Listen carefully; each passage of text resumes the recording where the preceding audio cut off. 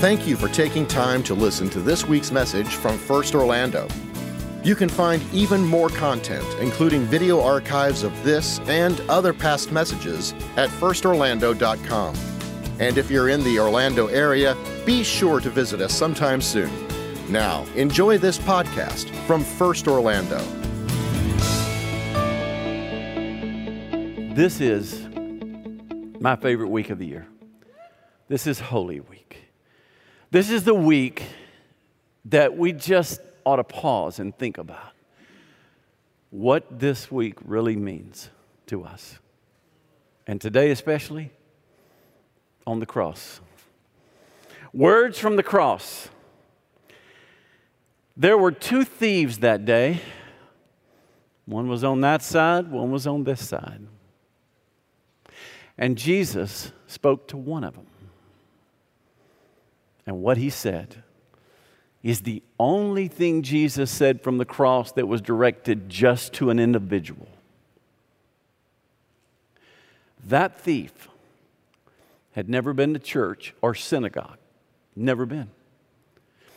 He had never followed Jesus. He had never contributed. He had never been a part of the disciples. I mean, this guy was a thief, a robber. But he was the only one who stood up for Jesus that day. And that day, his world changed. And because his world changed, I want yours to change today. I'm reading from the Gospel of Luke. The story of those thieves, you'll find it in chapter 23. We're going to read verse 32 just to kind of get the context, and then we skip down and we'll get to verse 39 and read from there. So if you're at home, I want you to maybe get a copy of the Word open on your phone or somewhere, and in the room, join me as I read. You'll be following along silently, but let's start in verse 32. Two others who were criminals were led away to be put to death with him. They're called criminals. They weren't deacons. Well, as far as we know, they weren't good people. They were bad people. Now watch this. One of the criminals who were hanged railed at him, saying, "Are you not the Christ? Save yourself and save us." But the other rebuked him, saying, "Don't you fear God? You're under the same sentence of condemnation. And we," talking about the thieves on either side, "we're hanging here justly for receiving the due reward of our deeds. But this man has done nothing wrong." Wow. And he said, "Jesus, remember me when you come into your kingdom." And Jesus answered one of them, this one. And he looked at him and said, "Truly I say to you today, you will be with me today in paradise." May the Lord add his blessing to the word. I've always believed the cross divides history. It divides eternity. It divides destiny. You're on one side or the other. You're looking at Jesus like that, or you're over here. Now, the one thing we have in common, they were both sinners. They were both criminals. They both deserved to be there. The one in the middle, nope. He didn't deserve to be there. But from that point, it got very different. One was looking at the cross, and he was simply saying, "Save me. Get me out of here. I don't deserve to be here." The other said, "No, I deserve to be here. Remember me." One of them over here sees only himself. The other saw Jesus. One dies in rebellion. One dies in faith. One raises his voice in anger. This one raises his voice in surrender. He says, I don't deserve to die. This one said, I don't deserve to live. And that cross had on either side a picture of humanity. And that scene has influenced and impacted people through the ages. In fact, in 1653, a Dutch artist named Rembrandt painted, but it wasn't really a painting way of doing it. It was etching. And he made a drawing of this scene. I want you to look. Now, this is 1653. I want you to look how he portrayed one of those criminals. He does it with light. You see the one on the right side of the screen? Obviously, the one who died in faith. Obviously, the one on the left is the other criminal. So everyone has seen this, and they've had to think about it. So what did they have to say to Jesus that day? What would you say? Think about it. Put yourself, because this is our cross. What would you be saying to him? Well, that one over there, get me out of here. Hey, save us. You can save yourself and get me out of here. So in other words, Jesus, because you really are all-powerful, can't you meet my needs? Can I tell you something? Jesus didn't come to meet your needs. He came to save you. He came to change your life. He came to transform you into the image of the one God created to give him the greatest glory on this earth. That's why he came. The one on that side says, hey, can you save me for me? He didn't come to save us for us. He came to save us from us. The one on the other side, what can you do for me? That's not the question. The question is, what can I do for him?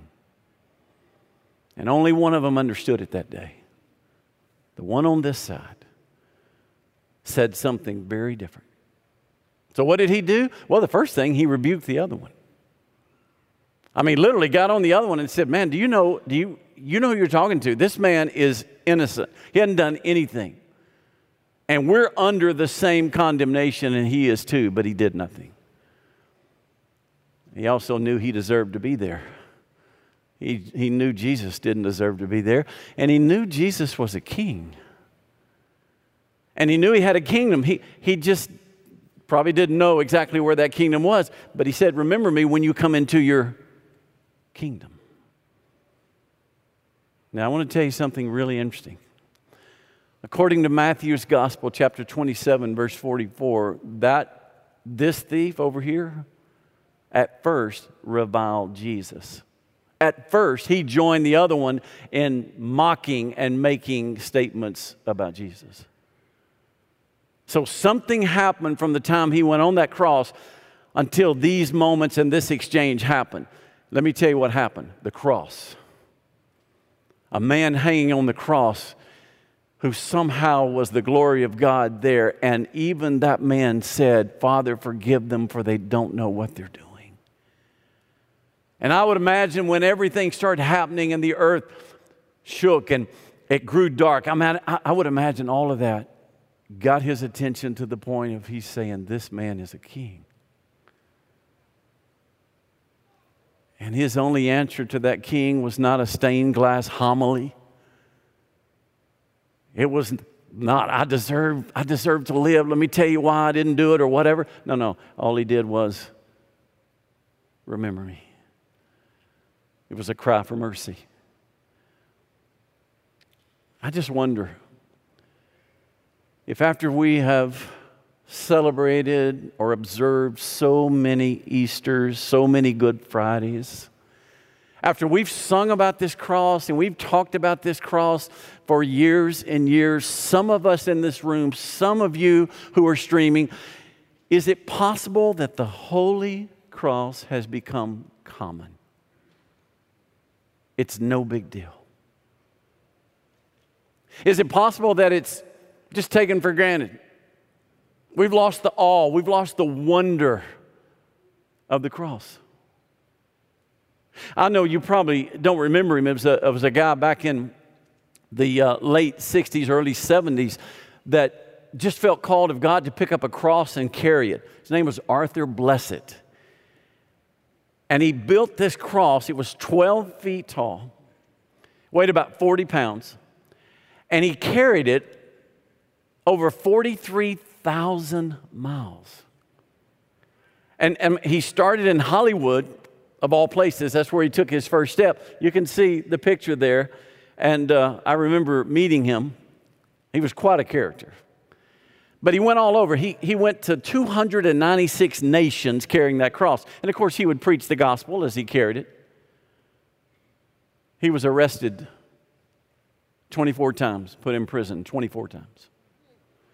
He went to 50 countries that were actually at war when he went in. But to me, the most startling thing about Arthur Blessitt carrying that cross, he said over half the churches that he talked to and asked permission to leave his cross inside their building overnight denied him. Denied him. But listen to this. Not a single bar or club ever denied having the cross overnight. That's over 33 years. Why would the church deny the cross? Now, I know it was a physical cross, and Arthur was crazy. I mean, he was crazy for Jesus. But is it possible? Is it possible that we in the church are so used to the cross that it doesn't have the same meaning? I pray it never loses its wonder.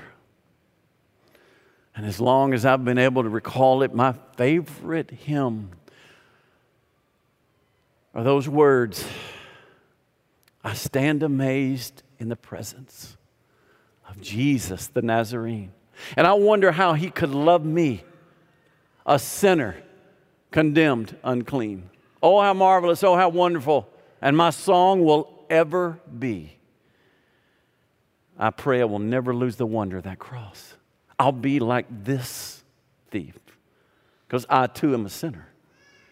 And I'll be like this thief, and I'll be asking for mercy, not demanding anything. He owes me nothing.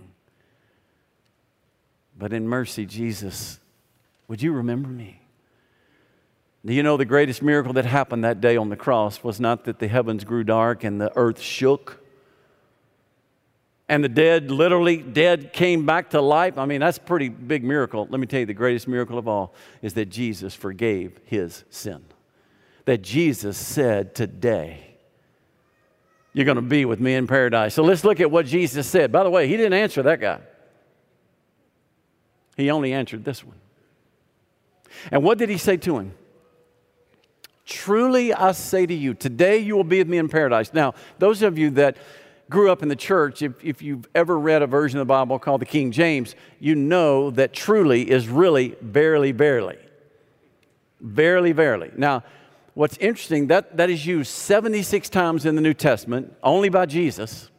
You never heard Peter go, verily, verily. Nope, not Peter. It's Jesus always. Every time it's used in the New Testament, whatever follows, verily, verily, it's very important. In fact, it's very important. It's like your mama or your daddy calling your middle name. Yep. I've heard verily, verily, David, Franklin. Jesus said, verily, verily, I say to you, today you'll be with me in paradise. Now, I won't bore you with the details, but there's been some debate on, was Jesus referring to that day? Or was he saying, today, I tell you, you're going to be in paradise with me one day. Let me tell you exactly what he said. He's saying, today you're going to be with me in paradise. Not one day. That thief was dying that day along with Jesus, and his promise was, you're going to be with me today. You know what? I believe with all my heart, the moment we close our eyes in the sleep of death, we open them and there He is. We don't go into holding chambers.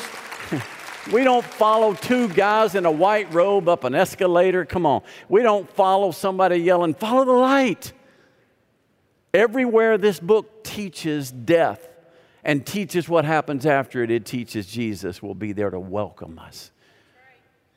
And then you're probably sitting there going, "Well, that's a nice thought." Well, let me tell you when it's a really nice thought, when you're laying there about to go into an 8-hour surgery on your heart.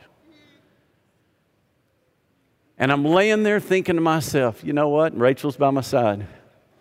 If I don't wake up,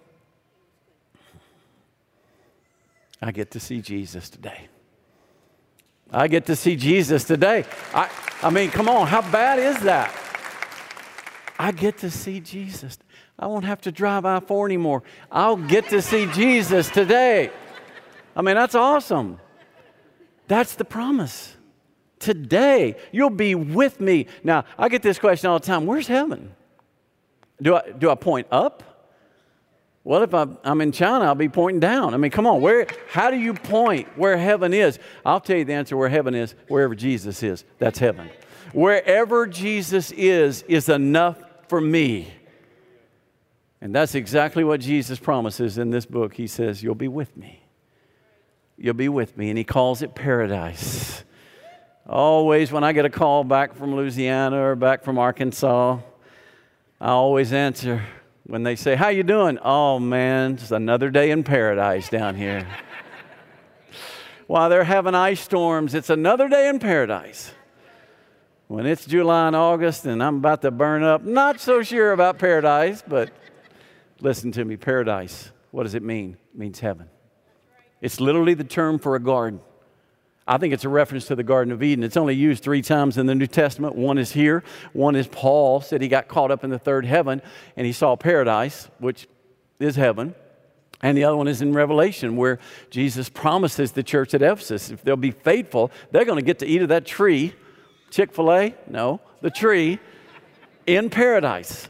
So in other words, paradise is heaven. So Jesus tells this thief, today, I'm going to take your hand, I'm going to walk you in home. You'll be home. You'll be home. So I got a question for you. Which side of the cross are you on today? Which side are you on? Are you over here? It's all about me. I just need Jesus to get me out of a bind every now and then. I've had people tell me, "Oh, well, Jesus is just for people who can't think for themselves." Oh, yeah, people with pseudo-intellectuals, they'll say, "Oh, yeah, man, I don't need faith. If you got brains, you don't have to rely on faith. That's just a crutch." Well, that's what this side is like. This side is also like somebody that just doesn't think about it. Which side are you on today? This side, you just simply have one cry. Be merciful. You admit, I'm messed up. I know who I am, but I know who you are. And I know what I need to do. Believe. So, what are you asking today? Which side are you on? And the second question, what's He saying to you? What's He saying to you? I can tell you, I summed it up in 3 things that He's saying to the thief here and to all of us. In the sound of my voice, streaming or in the room, here's what He's saying. Number 1, it's not too late. Do you hear me? Can you hear me? I know I can't see you on the stream, but I think you can hear me. Can you hear me in the room? Well, you know what that tells me? It tells me your heart's still beating and you're still alive. And I can tell you on the authority of this book, it is not too late for you to believe in the Lord Jesus Christ. If it were too late, I'd tell you. He said, "Yeah, but you don't know what I've done." No, I don't know what you've done, but I know what He did. And it's not too late. I believe that with all my heart. You know what else? Number 2, Quit trying to fix yourself. Turn to Him. Turn to Him. That's the biblical word for repent. Repent just means you're going one way and you realize this ain't working, and you turn. Turn to Jesus and say, Jesus, I've tried. I can't fix my life. No, you can't. But He can. And the last thing He's saying, believe in me. Believe in me. The Bible says if you believe in Him, you will be saved. The Bible says if you believe in Him, you'll have everlasting life. What does that mean? Believe in Him. Now, it doesn't just mean intellectually, I believe that He existed. No. I believe in Him. That means I give Him my life. It's like me believing this stage is going to hold me up. It's like me believing this chair is going to hold me up. Put your whole life in His hands. Believe in Him. And you know what He'll promise you? One day you're going to see Him. One day He'll be waiting on you. Don't be afraid of death. No, nobody wants to go. You'd be crazy. But I tell you what makes going a lot easier when I know what's on the other side is Jesus of Nazareth. That makes it okay. That's the promise He gives every one of us who believe in Him. So about 10 years ago, it was a Saturday night service, and I had done something to my knee that day. I don't know what I'd done, but I was hurting. But I knew after service I had to go somewhere because I got a call from one of our ladies who was here every weekend at 8:30, sat right over there on that balcony. And she said, David, I need you to come to the house. Her husband was Ed. Ed's going to die today, they told me, and I don't know if he's ready. And she's German, and you can hear it in her voice, and he was German, and so it's just kind of, I always love talking to her just because I love the accent. Kind of sounds like Arkansas, but anyway, it was just a encouragement to me. I told her, I said, I'll be there when I can, but I've got church, and then I'll drive. And they lived in Lake Mary, Heathrow area.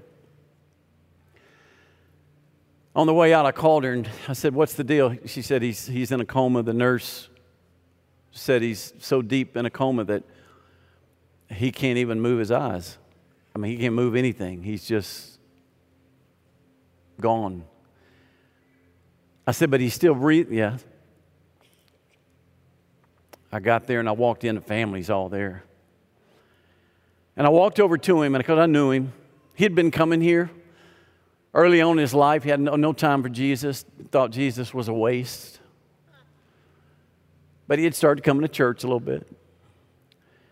And I stood over him, and he was in a hospital bed there. Hospice care was taking care of him. And I said, Ed, is Pastor David here? I know you can't respond, but I just have to believe you may can hear me. And Ed, I really believe it's not too late for you, and I want to lead you in a prayer. I want to just talk to you a minute. And guys, I led him through just a simple, you believe that Jesus came and died for your sin on a cross to remove your sin and forgive you of your sin and literally to open a way for you to know your Creator, and not only to know Him, but to go and live with Him forever one day when you die. And I said, Ed, you believe that? I want to lead you in a prayer, and I want you to believe. I want you to put your life in His hands. You may not have much time left, but just put whatever you've got left in His hands. And I remember praying, and of course, he's in a coma. Nothing's moving. And when I finished the prayer, I said, well, I just trust He heard me. And I was about to walk away, and his grandson looked at his grandfather and said, if you prayed that prayer with Pastor David, raise your hand. Now I'm thinking, he's in a coma. He can't even move an eyelid. How's he going to raise his hand?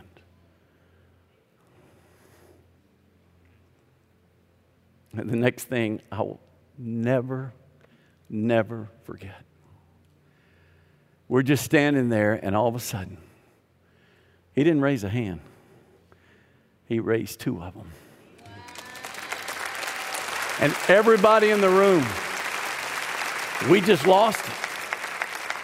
Within an hour, Jesus had walked him home, and he was in heaven.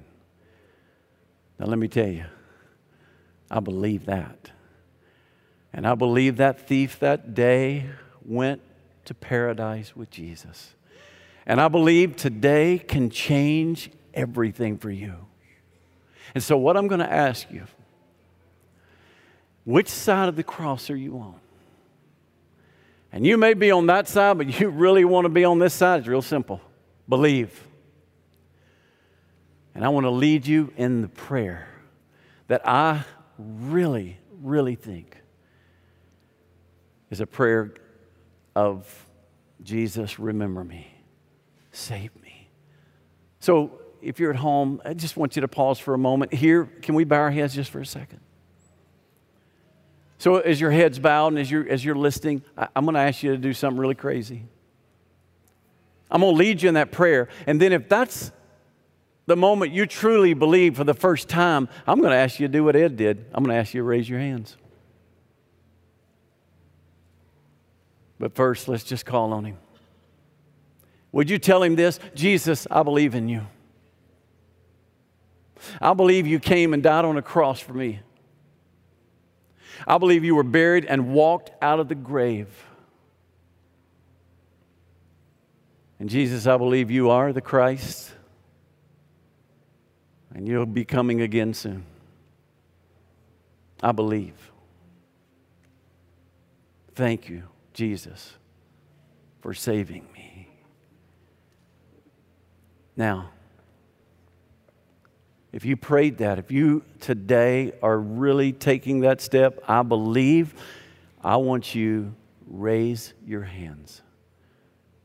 In the same way that man close to death raised his hands, just raise your hands. Wow. All over this room. Hallelujah. Hallelujah. Thank you. Jesus, you see every one of these hands. You don't have to see our hands. You know our heart. Thank you for saving us. And I know one day we have so much to look forward to when we see you. Thank you, Jesus, for dying for us so that we could have life eternal. In Jesus' name, amen. Look this way. Can we give thanks for everyone who lifted their hands? What an amazing look. So why don't we do this?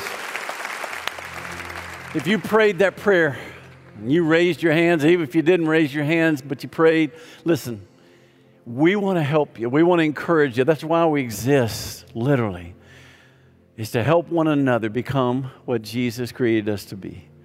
And we want to do it. We can do it through reaching out to you, through an email, through a phone call. The way you do it is just text us the word believe, okay? Believe to 40777. Online, text that word. And also, once you put it in the chat online, that today you raised your hands. Just don't be ashamed. If a man in his dying breath could lift his hand, surely we who are filled with the breath that God has given us can say, I'm not ashamed. We know why they call it Good Friday. Because that's the day a Savior gave his life to save us all. May God bless you. Have a wonderful week. Thanks again for listening to the First Orlando podcast. For more information like our service times, location, and other contact information, be sure to visit us online at firstorlando.com. Have a great week.